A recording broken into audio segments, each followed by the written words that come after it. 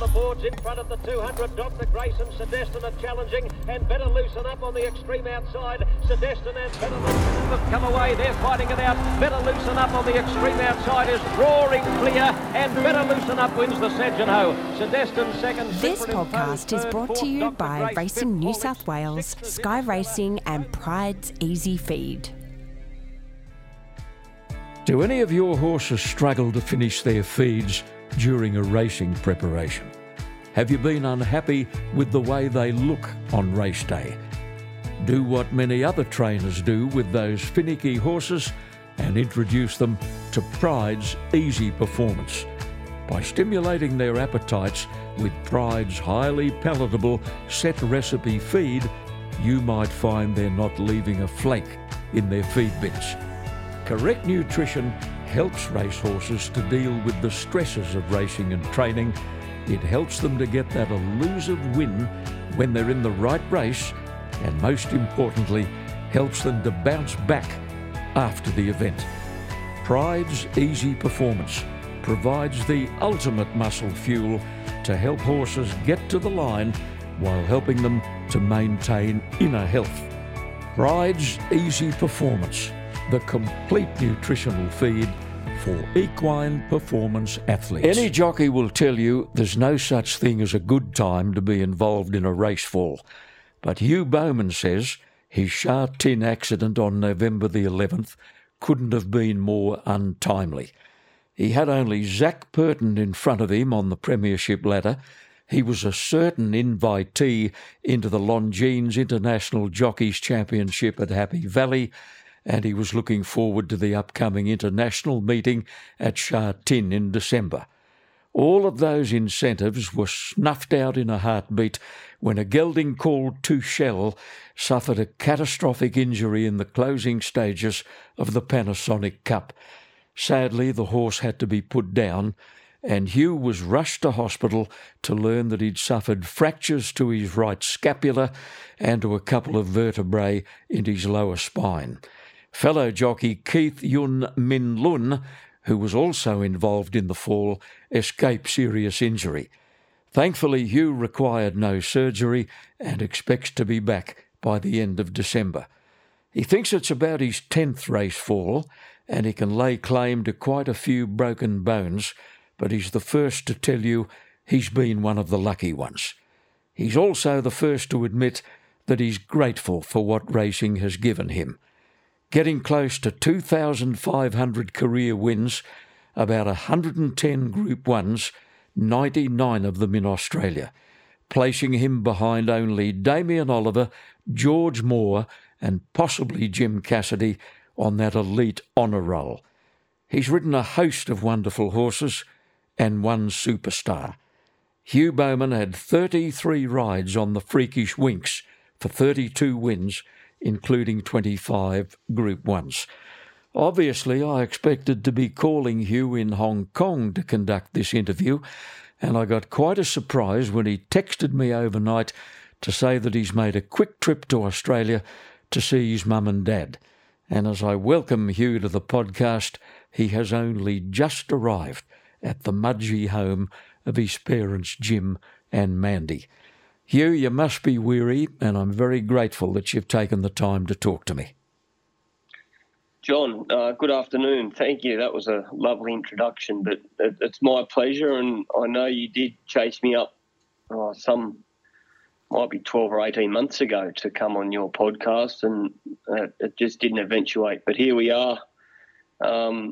Timing's perfect. I've literally just landed in Mudgee from overnight flight from Hong Kong, and ironically enough, Mudgee Cup is on today, and it was where I had my very first race ride as a professional jockey in 1997. So there you go. Here we are. I assumed, Hugh, as many would, that you were here for the race meeting, that you probably had some guest capacity to fulfil, but that's not the case. No, it's not the case. Look, it's my plan was to have a short break at Christmas time, but given this the accident at Sha Tin a few weeks ago, it's sort of on the top of a 3-week suspension prior to that. It's sort of put me behind the 8 ball a bit as far as the season goes in Hong Kong. So it's important for me to get back to work ASAP. But, I'm just sort of waiting for the bones to heal at the moment, and I'll head back to Hong Kong next week and start preparations for a return to race riding, as you said, towards the end of December. I'm planning a 23rd of December return, and that'll give me a few meetings before the new year, and hopefully by mid to late January I'll find myself back to peak fitness, because it will take a little bit of time. Well, you must be feeling pretty well in yourself. You wouldn't be traipsing around the world if not that wasn't the case. No, of course. Well, look, I a couple of broken bones, but ultimately I was pretty lucky to get out of it.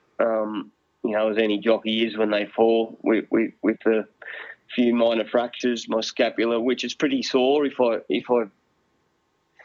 forget to take my pain medication, it does get my shoulders pretty sore. But fortunately, my lower back,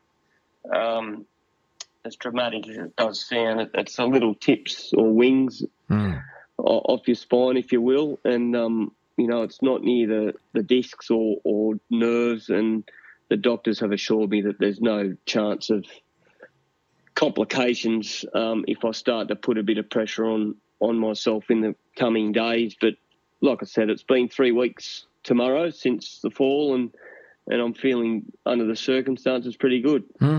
Well, happily, your wife Christine and those 2 beautiful daughters of yours were there with you in Hong Kong to help you over the hump. How would you rate yourself as a patient? Grumpy? I liked a bit. Well, yeah. Well, I was happy this time because I was quite comfortable. I wasn't in constant pain. I can assure you, the day of the fall, I was in pain, a lot of pain. But the next day, the doctor came in to check on me, and I was walking around the room, and he nearly fell over. He couldn't believe I was out of bed. But maybe that's to do with as an athlete, as a jockey, you maintain your weight, your fitness levels are, extremely high compared to your average human being, I'd imagine, and maybe that helps with the recovery. But like I said, I've just got to give it the time. I was contemplating a rush back for the international meeting, which is next Sunday, but after 10 days I could see that I just wasn't, even if I rode that day, which was probably feasible, was I then going to be able to carry on and continue at full duties, and I just couldn't see myself being able to do that. So hence the decision was made, along with the medical advice, of course, to give it the time it needs, and also if I was maybe 25 rather than approaching 45, I might view things a bit differently too. But yeah, like I said, I've been fortunate in my career. I've had a few falls. There's no doubt about it. I haven't kept a count. Don't see any need to go back and think about it. But I've had a couple of head knocks. Nothing serious, but as you get older, you sort of start to understand you understand when you're younger, but I think you have more respect of the consequences as you get older. It's called wisdom. And it only comes with age. If you ask Christine about that, I'm not sure whether I'm high up on the wisdom list, but one day at a time. Your girls, Bambi and Paige, are 10 and 8 respectively, and you tell me you were able to arrange a sister school enrolment for them in Hong Kong, so their education has continued fairly smoothly, and having one another in the schoolyard at lunchtime must have been a big help to them. Yes, well, it certainly has, John. Last year they were actually, in fact, all at the same school at different campuses. So there's 3 or 4 campuses of the French International School in Hong Kong, and incidentally, one of the most common questions for Christine and I is why would you send them to a French school? And the reason for that was, when they started school some 5 years ago, it was in the back of our mind that maybe Hong Kong might be if the opportunity arose, maybe a good move, to at the back end of my career. And then, of course, COVID hit and, so there was, and then we thought, well, we won't travel at all. But so there was thinking along those lines, many moons ago about, and that had a small influence as to why they went to that school. But it was actually Tom Magnier who had his kids there, and he suggested it, which prompted Christine and I to look more into it. And yeah, it's been a really, really good move for us. The girls have had to work hard and with their language, but both speak fluent French and continue to do well with their learning. And I think by being able to keep in that familiar system for them in the move to Hong Kong has certainly helped. Do you have a clear recollection of that race fall? Happened in the closing stages, didn't it? It did. It happened at about maybe the 100-metre mark, might even be the 75. But I remember it vividly. My head did hit the ground, but my right shoulder took the brunt of the fall, and subsequently I broke my scapula, undisplaced fracture. And then the horse hit me on the way over in the lower back, which caused that. So, yeah, the horse, it's one of those things. I mean, I had a horse under similar circumstances at Happy Valley about 6 months ago do the similar thing. So I was able to walk away from that though, but it is what it is, and we'll move on. Yeah, was it true Joao Moreira's decision to leave Hong Kong influenced your decision to take up the new contract? Well, it certainly opened up the I think without Joe there's certainly a smorgasbord of opportunity. I feel as though with Zach and Joe, they're dominating the way they did for, the best part of the last decade, certainly the last 5 or 6 years at the very least. I think it made it a little bit,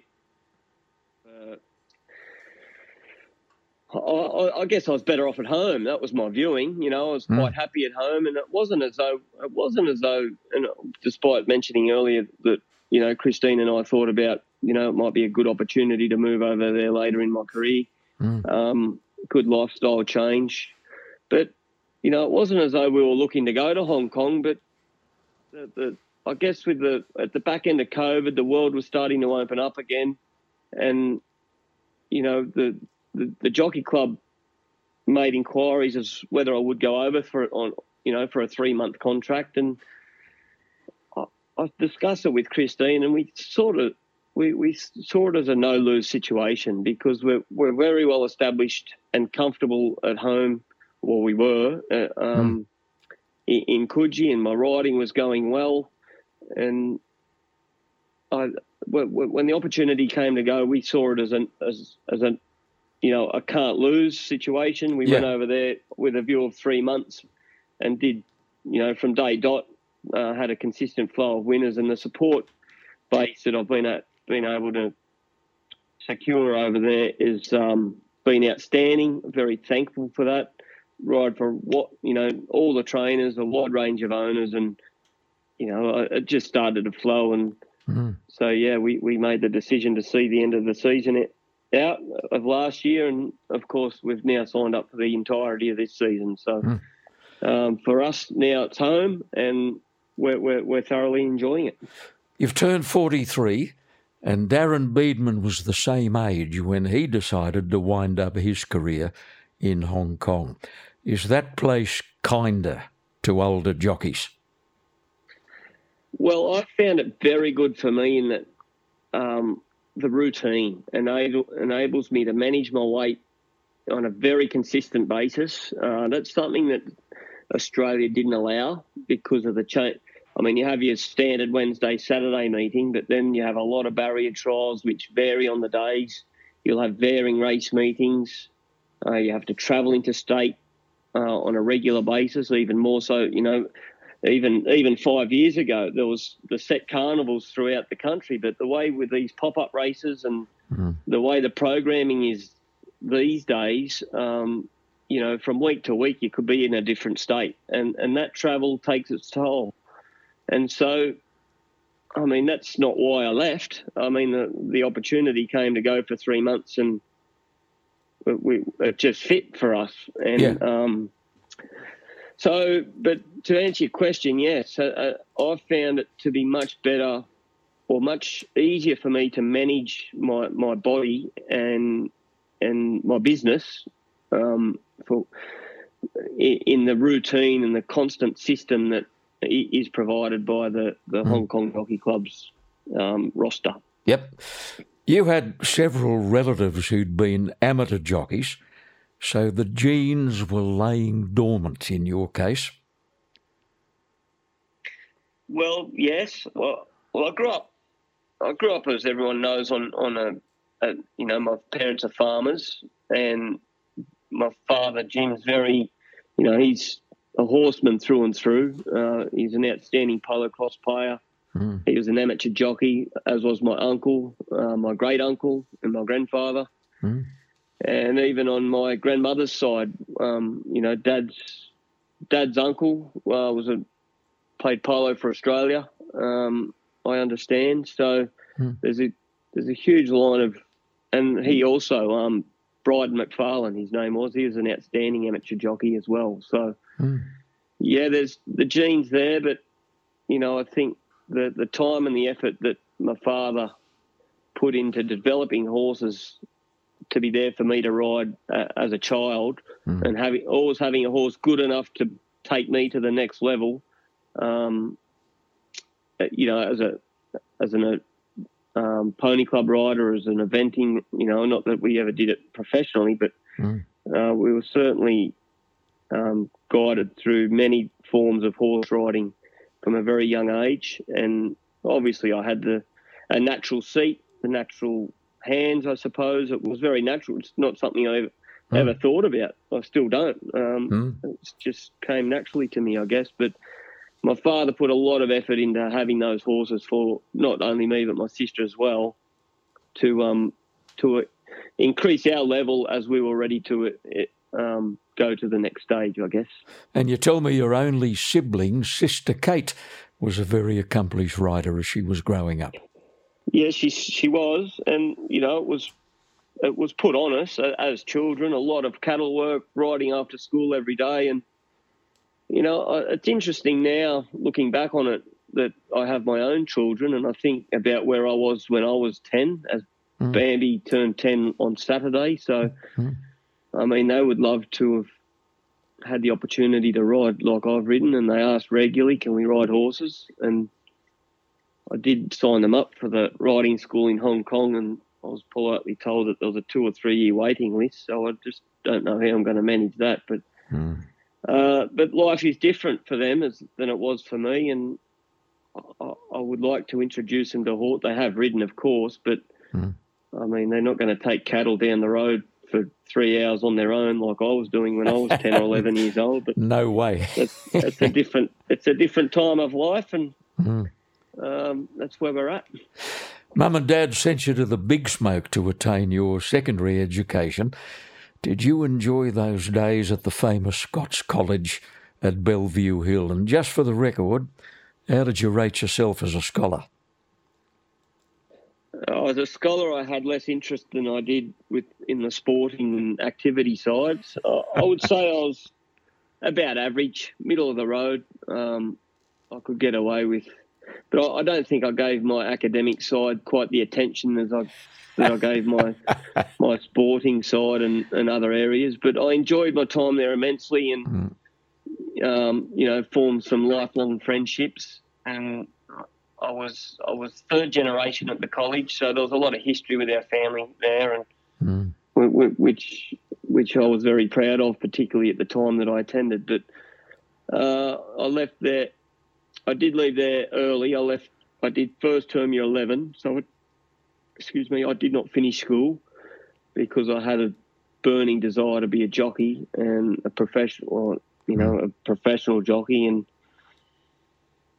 you know, it was decided, well, if I finish school, then it's quite likely I'll get too big, which most people thought I would anyway. But anyway, the decision was made. I did leave school, and the rest is history, as they say. Many have forgotten that you began your riding career at the picnics. Your first barrier trial was at Trangie, your first race ride was at Mudgee, and your first winner was a horse called Slats at Wellington, and I think it was a pretty decent race. Well, that was the Wellington Picnic Cup, and it was run as a Corinthian because the picnic races were sort of on the demise at that stage. I actually rode Slats 2 days before in the Come By Chance Picnic Cup, and fortunately this is a podcast, so you can't put up the footage to show those that are listening let's say, how immature and green it looked riding out the finish at Come By Chance. But John London trained the horse at that time, and Slats was, prepared by John London, and he won. He subsequently won 2 days later in Dad's name at Wellington, and I think it was a 3 or maximum 4 horse field for memory, and Dad had two of the runners. He also, I can't think, School Kid, I think the other mare's name was. So, but it was a dominant win, and Wellington Picnic Cup was the first taste of success for Hugh Bowman. Your enthusiasm grew and grew quickly, and finally you gained an apprenticeship with Leanne Aspros at Bathurst. Now, at the time, Leanne's husband, Bill, was dominating the riding ranks in the West. What a wonderful tutor Billy Aspros must have been for young Hugh. I was very, very fortunate. And Billy had ridden a lot for my grandfather, Bruce Bowman, who had horses with Neil Mully trained down there at Bathurst. And so my father knew Billy, had known Billy for many years. And fortunately with Leanne at the time, leading trainer along with Gaynor Williams, both based at Bathurst, and she was looking for an apprentice, and so the opportunity came to go there. And I have to give, I credit Billy a great deal, and I was fortunate enough to live with him for about the first 6 months of my indentures, and it gave me the opportunity to see how a jockey lived, and Billy was very particular in the way he managed his gear. Very proud person, and very polished, and everything he did it with purpose, and he did it precisely. And I was able to witness that and look at it and mirror that, for want of a better word. And he was pretty demanding as well. I mean, he expected a great deal from himself, and he expected a great deal from those around him. But that's not a bad thing as a young kid, and I was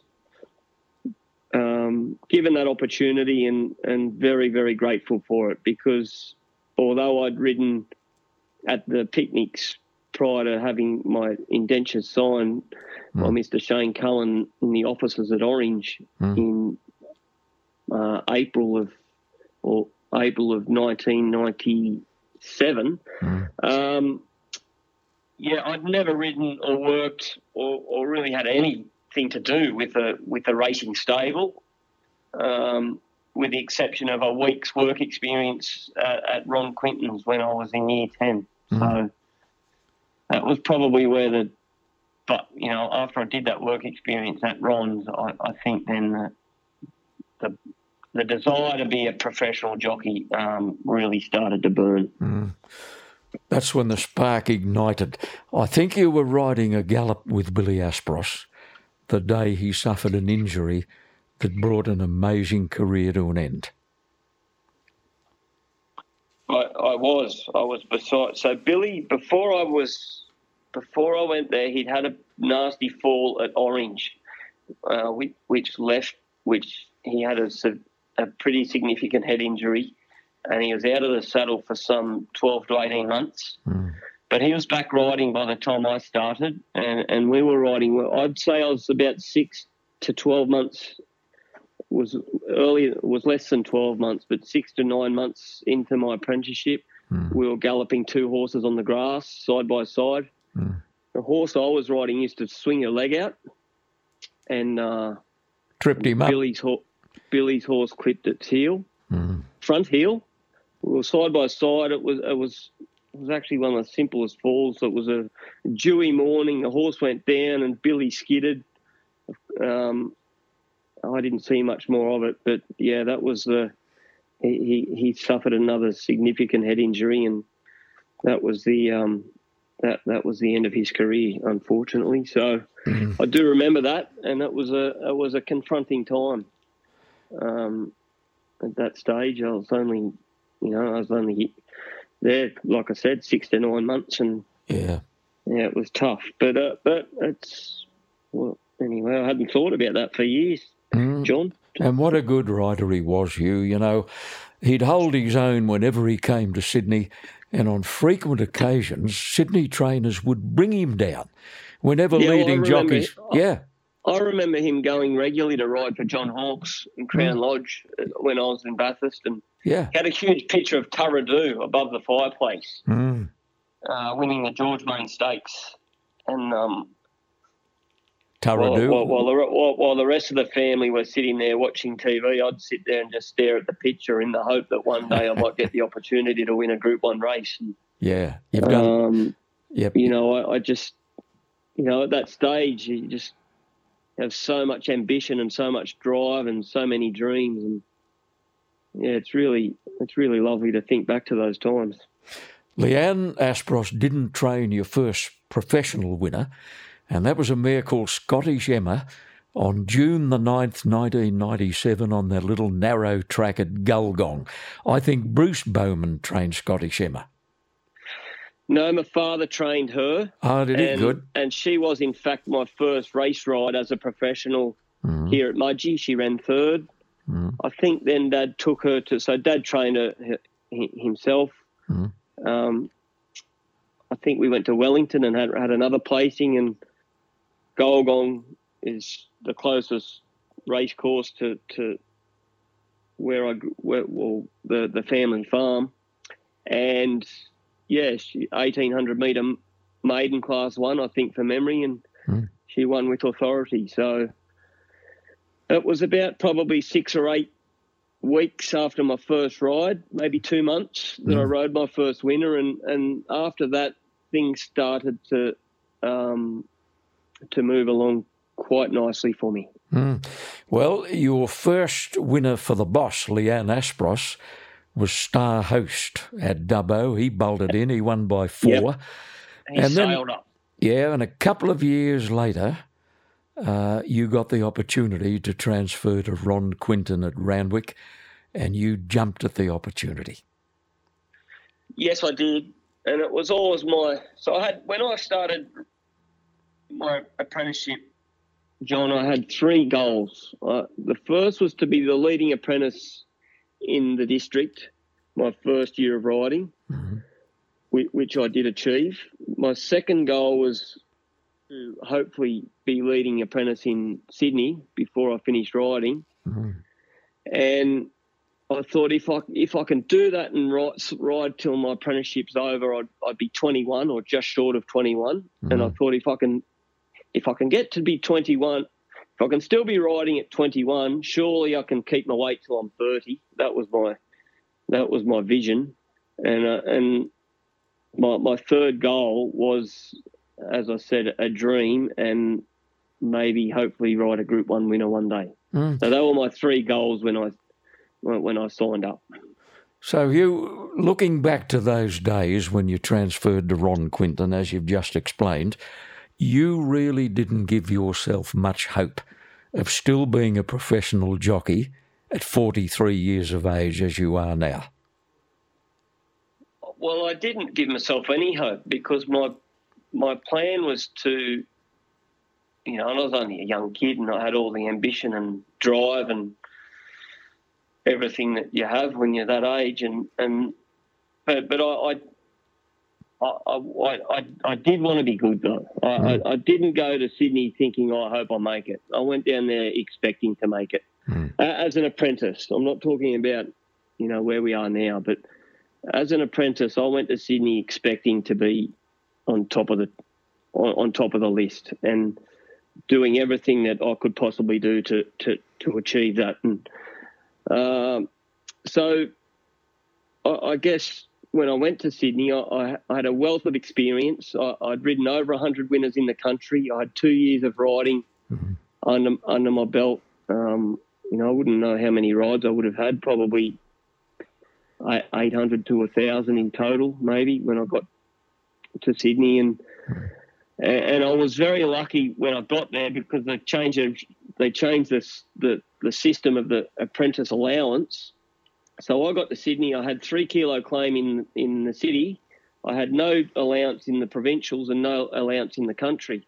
They changed the system to make it a 3-tier system. So you had country, provincial, city. So I got a 3 kilo allowance back at the provincials, which just opened the floodgates with the leading trainers. A few of the leading jockeys weren't so impressed with the way things were panning out for them. But I remember, it just gave me great opportunity to get good rides from the leading stables, and then that flowed through to the city.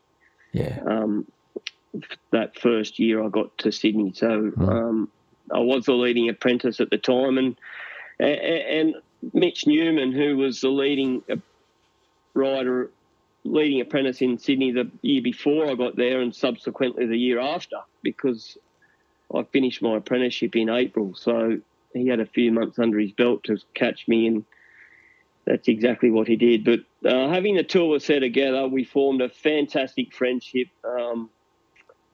It was really, really special times with Ron and Margaret and the entire stable. It was really special, and it made for a really good grounding. And Mitch and I were able to, although we're competing against each other and highly competitive, I think in hindsight, looking back at it, it was a very healthy environment for us to be in. The first really classy horse you got to ride after coming out of your time was Exceed and Excel. You rode him in 8 of his 12 starts. You won 4, the Todman, the Up-and-Coming, and the Roman Consul.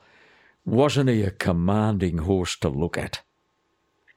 He's an exceptional horse to look at, and he's gone on to do it not only on the track but at stud. He's an amazing stallion, and now his progeny are coming through, and he might be a stallion of stallions in years to come. So we see Bivouac recently retired to the Darley roster, and I'll be very surprised if he doesn't put his stamp on his progeny. But going back to then, he was, Tim Martin, great friend of mine. He used to use Mitch Newman actually all the time, and he wouldn't give me much of a go. And then Exceed and Excel came along. He said, I'll put you on Exceed and Excel. Well, Jimmy Cassidy was meant to ride it, but he was riding for Gay Waterhouse at the time, and she had another Ridouts choice colt, which I can't think of his name, but they ended up clashing in the same race. So Jim had to choose. He chose the other one, and I got on Exceed and Excel his first start, and subsequently won the race. And Tim, despite a lot of pressure from Mr. Moreira, who was obviously very close and for obvious reasons to Jim Cassidy, I know there was a lot of pressure to move me aside, but as long as I kept winning, Tim kept me on, and we went on to win the Todman Slipper and Up-and-Coming and the Roman Consul. He was my first Golden Slipper ride too, I think. I think he was, Hugh. We'll have a close look at your Group 1 record later, but for now, I should point out that shortly after the Exceed and Excel Association, you won your first Group 1. It was the 2004 Doomben Cup on a lovely horse called Defier for a trainer you respected enormously, the late Guy Walter.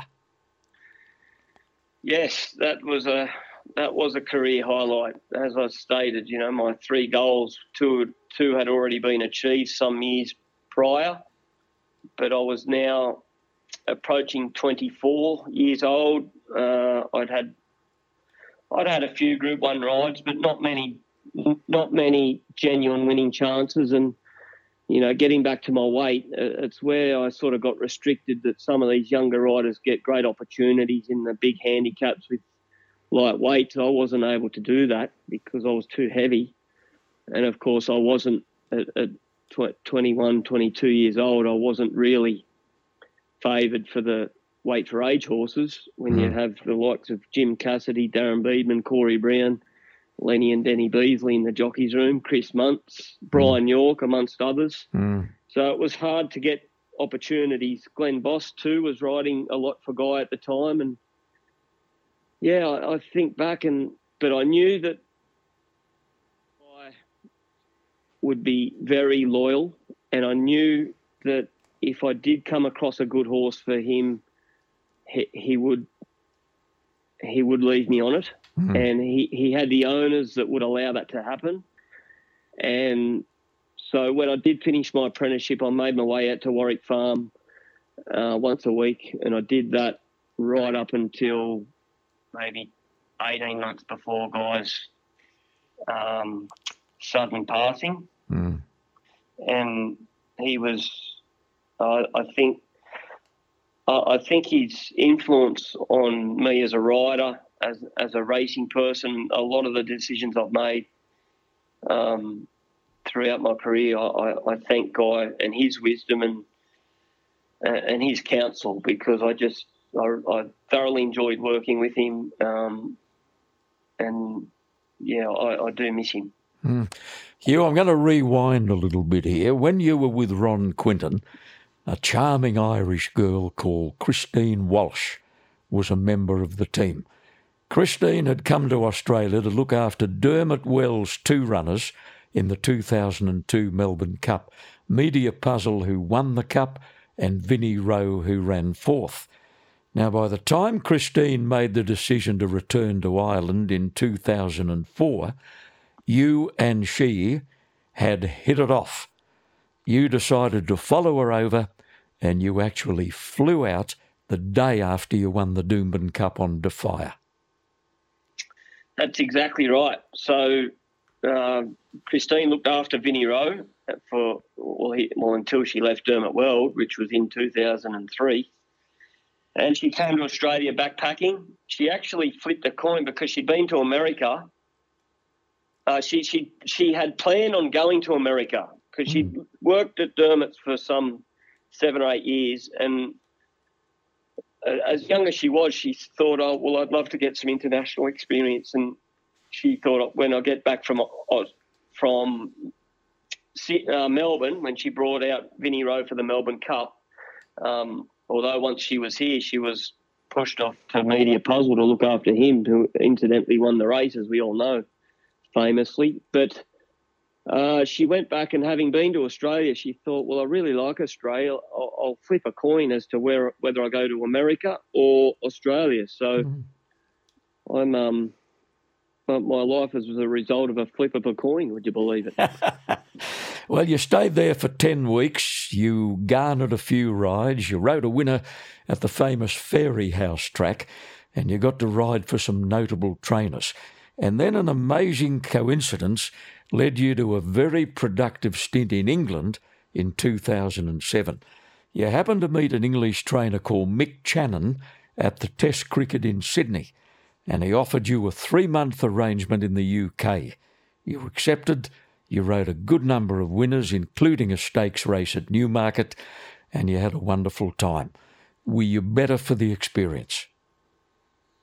I've got no doubt. I think every time I've travelled and ridden internationally overseas, whether it be for a week or a couple of months, I think I've always come back, a more rounded and a more accomplished rider and human being at times. I've found that every time you get out of your comfort zone, and it brings the best out in you, and that certainly happened.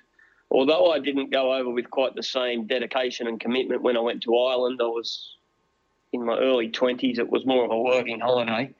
But when a few years later, when Mick offered me the job, and Craig Williams had been to Mick previously and had done exceptionally well, and I was introduced to Mick by the former AJC or ATC chairman, Mr. David Hall, and we met at the cricket and hatched out a plan to go over for the English summer. And really, I think it was a real turning point in my career. It was where the pendulum changed from, in my opinion, being, a promising young rider to someone that can really do the job. I think I just matured. I came back a more mature, rounded rider and person. Huey, we'll just pause for a moment to clear a commitment on the podcast. When we come back, we're going to quicken the pace, mate, and run through some of the great Group 1 winners you've ridden in a stellar career. Back with Hugh Bowman after this. Randwick history changed course early in 2022 when Racing New South Wales and the Australian Turf Club made a joint announcement concerning the renaming of one of the oldest races on the Randwick calendar. Time-honoured Villiers, first run in 1892, was superseded by the Ingham, named after one of Australian racing's most famous families. Prize money for the race rocketed to $2 million, and the Ingham family immediately arranged for the occasion to become the centrepiece of a very important fundraiser. All monies raised through sponsorship and fundraising on the day will be donated each year to the Ingham Institute for Applied Medical Research. For many decades, the old Villiers seemed to signify that Christmas was not far off, and the Ingham will carry the same message. Most of the top-line milers are between carnivals when the Christmas mile is run, but through the years, a few big-name horses have popped up. Easily the most significant was the champion Bernborough, who was a 6-year-old before he came to Sydney from Toowoomba in 1945. He was beaten at his first Sydney start at Canterbury, but 2 weeks later he won the Villiers by a huge margin to begin a winning streak of 15 straight. It's unlikely a horse as good as Bernborough will ever contest the Ingham, but the race will quickly gain recognition as the Christmas mile that generates valuable funds for the Ingham Institute of Applied Medical Research. Our special guest is Hugh Bowman, who has just arrived in Mudgee on a flying visit to his family. I'd love to mention every one of your Group 1 winners, but that's an impossibility. Let's fast forward to the 08-09 season when you got to ride a great filly called Samantha Miss for Chris Lees. You rode her in all of her 7 wins, which included the VRC Oaks, a Flight Stakes and a Champagne Stakes. You told me once, Hugh, it took you a while to realise how good she was. What did you mean by that? Well, I was regularly asked at the time, is she the best horse I've ridden? And being a 3-year-old filly, despite the fact that she ran a gallant third in the Cox Plate with Glenn Boss in the saddle, I just couldn't bring myself to judge her up against the good weight for age horses I had ridden, including Racing to Win, for instance, Defier, who we mentioned and spoke about earlier. But I probably didn't have the maturity or the understanding of, where these young horses lay against the older horses. And I think upon reflection and experience, I think she's certainly one of the top. She's certainly in the top 5 horses I've ridden. And it's unfortunate that she was her career was cut short with injury as a spring. As an autumn 3-year-old filly, and I've got no doubt had that not been the case, she would have gone on to be a significant player for years to come. Well, the season in which you were riding Samantha Miss was also the season in which you won the first of 4 Sydney Jockeys premierships. Lovely to have on your CV, Hugh, but I don't think you've ever worried too much about premierships. If they happen, they happen. Yeah, I was very keen to win it at that stage. I thought it was important, and I thought I had the support to do it. I wasn't riding for the for the big stables, Gay Waterhouse, John Hawkes at the time. Wasn't getting the free rein in those stables, but what I was getting from, well, at that time I think was when John actually decided to step away and there was a change in the guard. So a few things happened for me in that Darren Beadman made the move to Hong Kong and he dominated. I mean, I was running second to him for 2 or 3 years and he was riding 150-odd winners and I was riding half that. So there was a change in the guard and I had a great foundation with John O'Shea, with Chris Lees and with Guy Walter. 3 big stables, big enough that I could, it was a bit like having the backing of one powerhouse stable. And those 3 gentlemen were, they allowed me to work and within the realms of each other and didn't stand in my way to sort of take the best rides. And so there's a lot in that because, you can ride for other trainers and they're not comfortable with you picking and choosing. But I built those relationships have been built over a number of years through my youth. And it was sort of now my time to step up and take the opportunity with both hands. And I guess it was just my time, and I was very, very driven to win that premiership and I knew I could do it. And you say I've won 4, I should have won 5, but I can discuss. One year I was well in front and I think I was 30 in front of Nash Rawiller and I had a trip to Ireland planned to spend some time with Christine's family.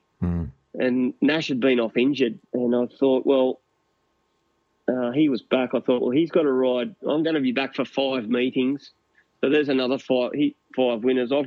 He's got to ride 35 unanswered winners to beat me. And so away I went, had a great time with Christine's family. And as I was looking up the results every city meeting, Nash 4, Nash 5, Nash 3. Yeah. I think he rode 46 winners in the last month. Oh, and that itself was a great learning curve because it just showed that, if you're going to compete at the level that we're at, then you cannot take the foot off the pedal. There are no holidays, mate. There can't be. And if you want to do that, that's all very well. Yeah. But if you think you're going to compete and win consistently at the high level without your foot right on the bottom of the floor, it's just not going to happen. And that's how competitive it is. And, it hasn't changed my life whether I've won 4 or 5, but at the time it was a very swift and I don't think brutal is quite the right word, but it was a real I don't know. How do I explain it? It was just a wake-up call. Yeah, that's what it was, a wake-up call. Hugh, let me whisk through 4 or 5 horses that you won on before I ask for your contribution again. You had 2 rides on So You Think. You won 1 race on him. Here is a horse that went on to win 5 Group 1s in Australia and another 5 overseas. Sadly, you rode him only a handful of times. You had 1 ride on a horse called Reliable Man for an easy win in the Queen Elizabeth Stakes, beating Dundeel. He'd won the French Derby before he came here. He only had 2 runs in Australia before breaking down. He actually blundered near the line in the Queen Elizabeth and he was never seen again. He was a very special horse. He had a lot of time for racing to win. You've mentioned him already. You rode him in 5 of those wins, including a Group 1 all-age stakes. You loved Preferment, who gave you 3 Group 1s, Turnbull, BMW and an Australian Cup. And you should have been on him in the Victoria Derby too, shouldn't you? Well, I was suspended for that. So I think it gave Damien Oliver. It's interesting. It gave Damien Oliver his 5th Derby. And if I rode him, we would have squared off at 4 each. So it's a funny old game, but suspensions do cost cost you as a rider, and it's a bit like falling. It's one of the hazards of the industry, and unfortunately, at times you miss big ones. But it's interesting you speak about Reliable Man and beating Dundeel, because James McDonald was suspended and missed that race on Dundeel. Obviously, his regular rider, and when his suspension came, I had a phone call from John Massara to see if I'd be interested in riding him, and I had a commitment already with Reliable Man, who obviously I hadn't ridden in a race before, because he'd only had one start in Australia at that point. And I rang Chris Weller. I'll never forget it. A Sunday morning, I rang Chris and I said, look, I can ride Dundeel in the Queen Elizabeth.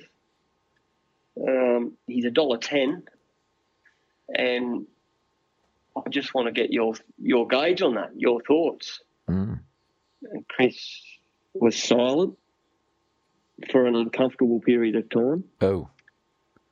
And he said, look, Hugh, I'm not going to stop you riding it. Oh. I'll see what you mean. Yeah. I'll leave it to you. You let me know. Well, and I hung up and I started walking around. We lived at Queen's Park at the time. I started pacing up and down the garden. It's a pretty small garden, mind you, but round and round and round. And I thought about it, and I thought about it, and I thought about it, and I thought, I ride all of Chris's good horses. He's a leading trainer. I'm going to ride this other horse once, then James will be back on it, whether I win on it or lose on it or whatever. Not that I was thinking it would lose. I thought I'd just win. But anyway, I rang Chris back and said, no, I'll stick with you, Chris. I'll ride your horse. And it was one of my favourite, like that horse, having won a French Derby, it was one of the best feelings I've had on a race course, the way he let go that day. And it just goes to show, you know, I mean, I didn't think he'd beat Dundeel, but, you know, he's a superior horse, and Dundeel mightn't have been at his best that day, but I think even if he was, he wouldn't have beaten our guy. Shootout was good for you. You won 3 Group 1s on him, a George Main and a couple of Chipping Norton stakes. Hey, Hugh, here's an interesting statistic. There are several Group 1 races you've been able to win multiple times.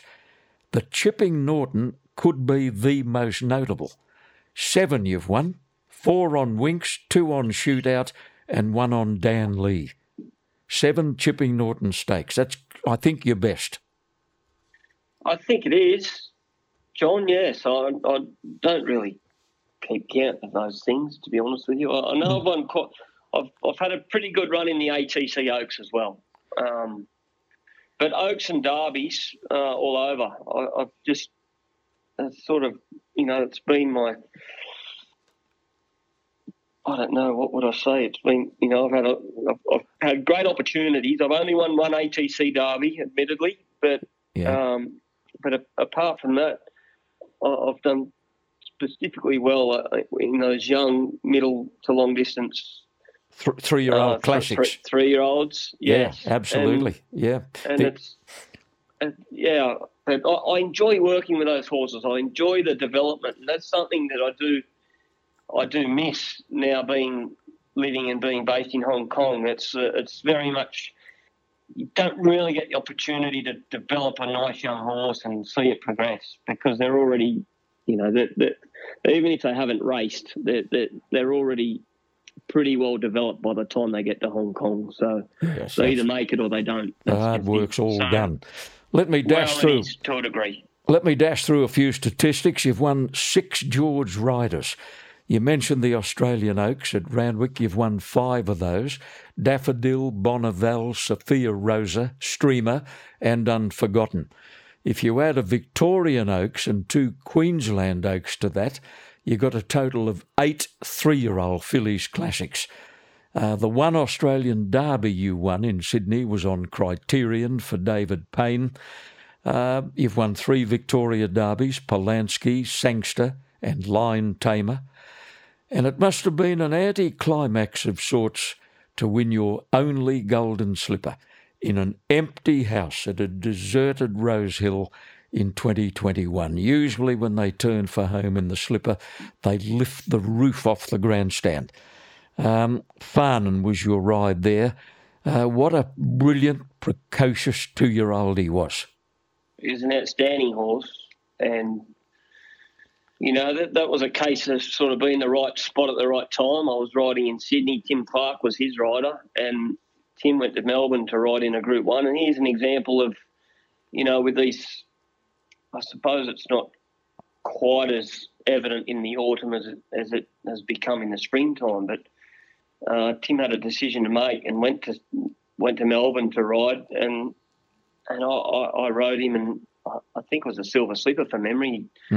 He sailed up, and then I rode him in the stayed on him then for the golden slipper. So it was a bit of an empty feeling in that, I really felt for Tim, because, like talking about developing horses, like he developed it up, and then I just got it, through default to a degree. Mind you, I was pretty keen to stay on him once I did get on him, which is the industry we're in. But so there was that side of it, but also the fact that there was no one there. But I'll be honest with you, I didn't need the crowd for it to mean as much as it did for me. I mean, it's the golden slipper is the golden slipper. The golden slipper is a golden slipper, and no matter which way you look at it, the crowd make it, and it wasn't until the COVID period was over and the crowd started to come back that I think, I can't speak on behalf of everyone, but certainly me, without that atmosphere, it did after time. It tended to lose the spark, and it tended to lose those big days were a little bit mundane. You just didn't have the vibe or the energy or the expectation. It was just seemed like another day. But that was the first meeting that was held behind closed doors. Yep. We flew back from Melbourne that morning with the Melbourne jockeys on a private plane. So that was the first day that there was no crowd. No, it was very eerie, very empty. But as you say, there's only one golden slipper, crowd or no crowd. Hughie, time's on the wing, mate. Let me dash through some of your Asian achievements. You had a fabulous run on a horse called Werther in Hong Kong for John Moore. You won a Derby, you won a QE2 Cup, you won a Chater Cup and a Hong Kong Gold Cup on Werther, and you were placed in another 4 Group 1s. How do you rate him with the top Group 1 horses you've ridden at those distances? Oh, he's up there, John. There's no doubt. I mean, I think he used to, I know he did. He used to bleed internally sometimes, not all the time. And a couple of those Group 1 seconds, I've got no doubt, when I went for full throttle, when I asked for top gear, he couldn't give it to me. And that's why. And I think he was an exceptional horse. He went to Japan and nearly won in Japan at Tarazuka Kanin. And he beat the Japanese, who I rate as the best horses in the world. He beat them hands down in the Hong Kong Gold Cup one year, and I was riding him at the same time as Winks was champion horse of the year here in Sydney or Australia. He was champion horse in Hong Kong. And so with those 2 horses, along with Cheval Grand winning the Japan Cup, that paved the way to be recognised as the Longines best jockey of the year. Best jockey in the world in that year. So it was a conglomerate of riding the best horse in Australia, the best horse in Hong Kong, and amongst others. It wasn't just those 2, but when you're on those when you're on these horses, you grow in confidence, and everything you touch turns to gold. You don't go out there overthinking, underthinking. You just go out there with confidence that you can do the job, and the horse won't let you down. Win, lose or draw, it's not even in your vision. It's just doing your job. And it was it was just fantastic to ride. Yeah. These amazing horses all at the same time. Yeah, it was funny. I remember at the time, I got the feeling that you were not only puzzled by this honour, Longines World Best Jockey of the Year, but I thought you looked slightly embarrassed. Well, I wouldn't say I was embarrassed. I think that it's a very nice Accolade to have. Mm. But I just don't know that I agree that one jockey's better than another. Certainly, and I say that in that I believe in my riding time, Ryan Moore is the best jockey in the world. That's what I think. But if you give me a horse, and I've competed against him and with him, he's just the most humble, lovely person you'd ever meet. Mm. Christophe Lemaire's another one, but where do you draw the line? I mean, how do you rate one better than the other? I mean, form's a funny thing. These guys have stood the test of time. If you go back to yesteryear, you have Johnny Murtagh, Mick Channon, Kieran Fallon, Frankie Dettori, of course, goes without saying. And I mean, I could list off another 20 and still leave someone out. But Darren Beadman was the rider I looked up to as a youngster. Mm. He and Shane Dye just dominated when I was in those influential years of school in my early teens, and I was a keen, used to love going to the races if Mum and Dad came to Sydney for the weekend, and Darren was just the guy I looked up to, along with Billy Aspros, who we spoke at length about before, and that was it for me. And it was my eyes were opened up once I got to Ireland and England, in my early and mid-20s. But it's Douglas White's another one, 15-time champion jockey in Hong Kong, and it's interesting that Zach and I were riding for Gay Waterhouse together, in our early 20s, and he chose to go to Hong Kong, and he's just done so well over there, and I chose to stay in Australia, and our careers have basically paralleled. He's done super over there. I've done very well here, and we come together towards the end of our twilight of our career and finish off together. So who knows how many years we've got left in us, but hopefully we can battle it out a bit longer. Hugh, the Wink story is recent history and firmly planted in the minds of racing fans the world over. You've answered the predictable questions 1,000,000 times over, and I'm not going to put you through it again. But just let me simply say, we often hear the expression that somebody was in the right place at the right time. The tension mounted steadily as Winks began her freakish winning sequence. I have no doubt you were the right jockey for that mare in that era. You always look relaxed and in total control of the situation. If there were nerves, it didn't show. Well, thank you, John. Yeah, that's very kind. And I think there's a sort of an element of truth in that, she came along at the right time for me. I was old enough to cope. I had the experience. I had the confidence. I had the youth.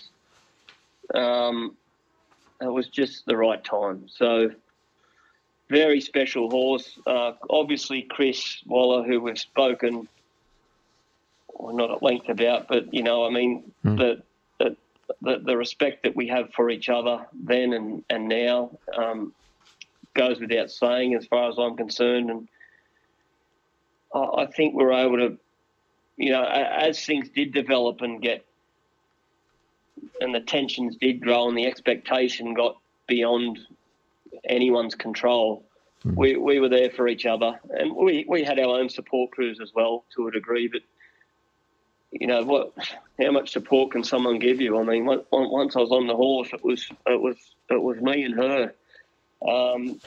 But we had a great foundation with the ownership group. I think they were just so consistent, so solid. They never once tried to tried to interfere or even give advice. They were just there they just came for the ride, as did I, as did Chris.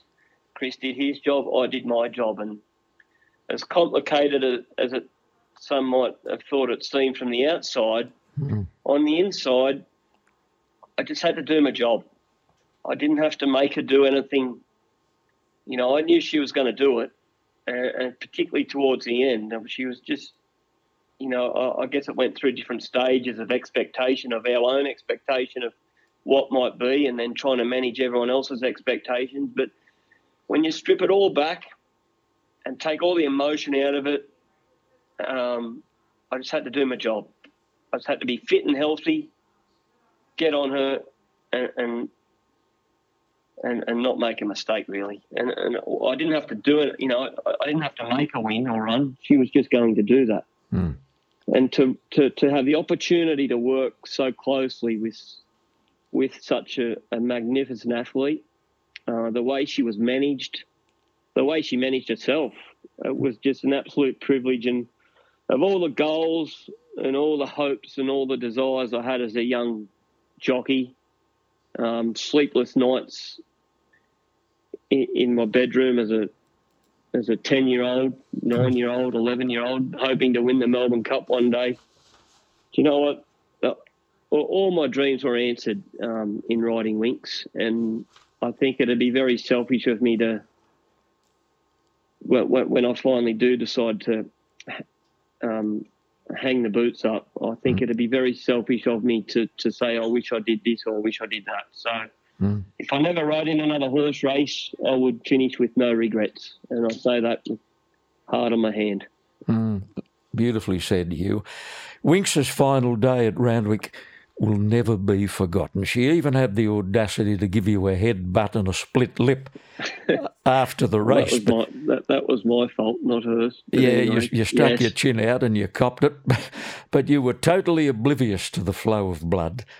And when the dust had settled and the euphoria had levelled out, I couldn't help but get the feeling that it must have been a huge weight off your shoulders, as good as it was. Oh, there's no doubt. I think all of us. It was, by that stage, John, it was exhausting.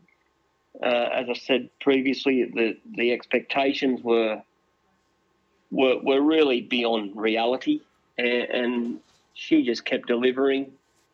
And I personally think, you know, and again, if you took all the emotion out of it and all the attention and you gave her another preparation in the spring, I don't see that she would have let anyone down then either. But at what point, you know, should she have gone overseas? That's another common question. Every time Ascot's on, wouldn't it be great to have seen her there, or the Dubai, you know, the Shima Classic in Dubai, or yeah. Do you know, but at the end of the day, the right decisions were made, because if she did anything else, it wouldn't have been the story that it was. And I am guilty occasionally of thinking I would love to have ridden her up in the Queen Anne at the first race at the Royal Ascot meeting. But, you know, it just wasn't to be, and I don't think anyone regrets that. I mean, if she did that, she wouldn't have won 4 Cox Plates. And she just delivered, as I said. Every time she stepped out, she delivered for us and every one of her fans. And it was just an absolute privilege, the whole thing. Hugh, I had many more points to raise with you, but we've already set a new podcast record. In conclusion, may I say, it's been a fantastic journey for you, from the exhilaration of galloping a pony full pelt around a paddock at Dunedoo to piloting valuable thoroughbreds in elite company on some of the world's most famous racecourses, and the unforgettable experience of winning 32 races on one of the greatest mares in racing history. I think I'd be safe in saying you'd do it all again, wouldn't you? If I had the opportunity, John, that's why we're here. So, I'm very proud of it. We're not done yet, but we're certainly at the pointy end. So hopefully we can find another nice horse or five to pilot before we finish, but what will be, will be. Hugh, you've had a 9-hour flight from Hong Kong to Sydney. You had to hang about for a few hours for a connecting flight to Mudgee. You must be out on your feet, but you have seen fit to honour me with a very lengthy podcast interview, and I am extremely grateful and very appreciative of your professionalism. Lovely to talk. You too, John. It's my pleasure. Thank you. Hugh Bowman on a podcast produced by Supernova Sound. Do any of your horses struggle to finish their feeds during a racing preparation? Have you been unhappy with the way they look on race day? Do what many other trainers do with those finicky horses and introduce them to Pride's Easy Performance. By stimulating their appetites with Pride's highly palatable set recipe feed, you might find they're not leaving a flake in their feed bins. Correct nutrition helps racehorses to deal with the stresses of racing and training. It helps them to get that elusive win when they're in the right race, and most importantly, helps them to bounce back after the event. Pride's Easy Performance provides the ultimate muscle fuel to help horses get to the line while helping them to maintain inner health. Pride's Easy Performance, the complete nutritional feed for equine performance athletes.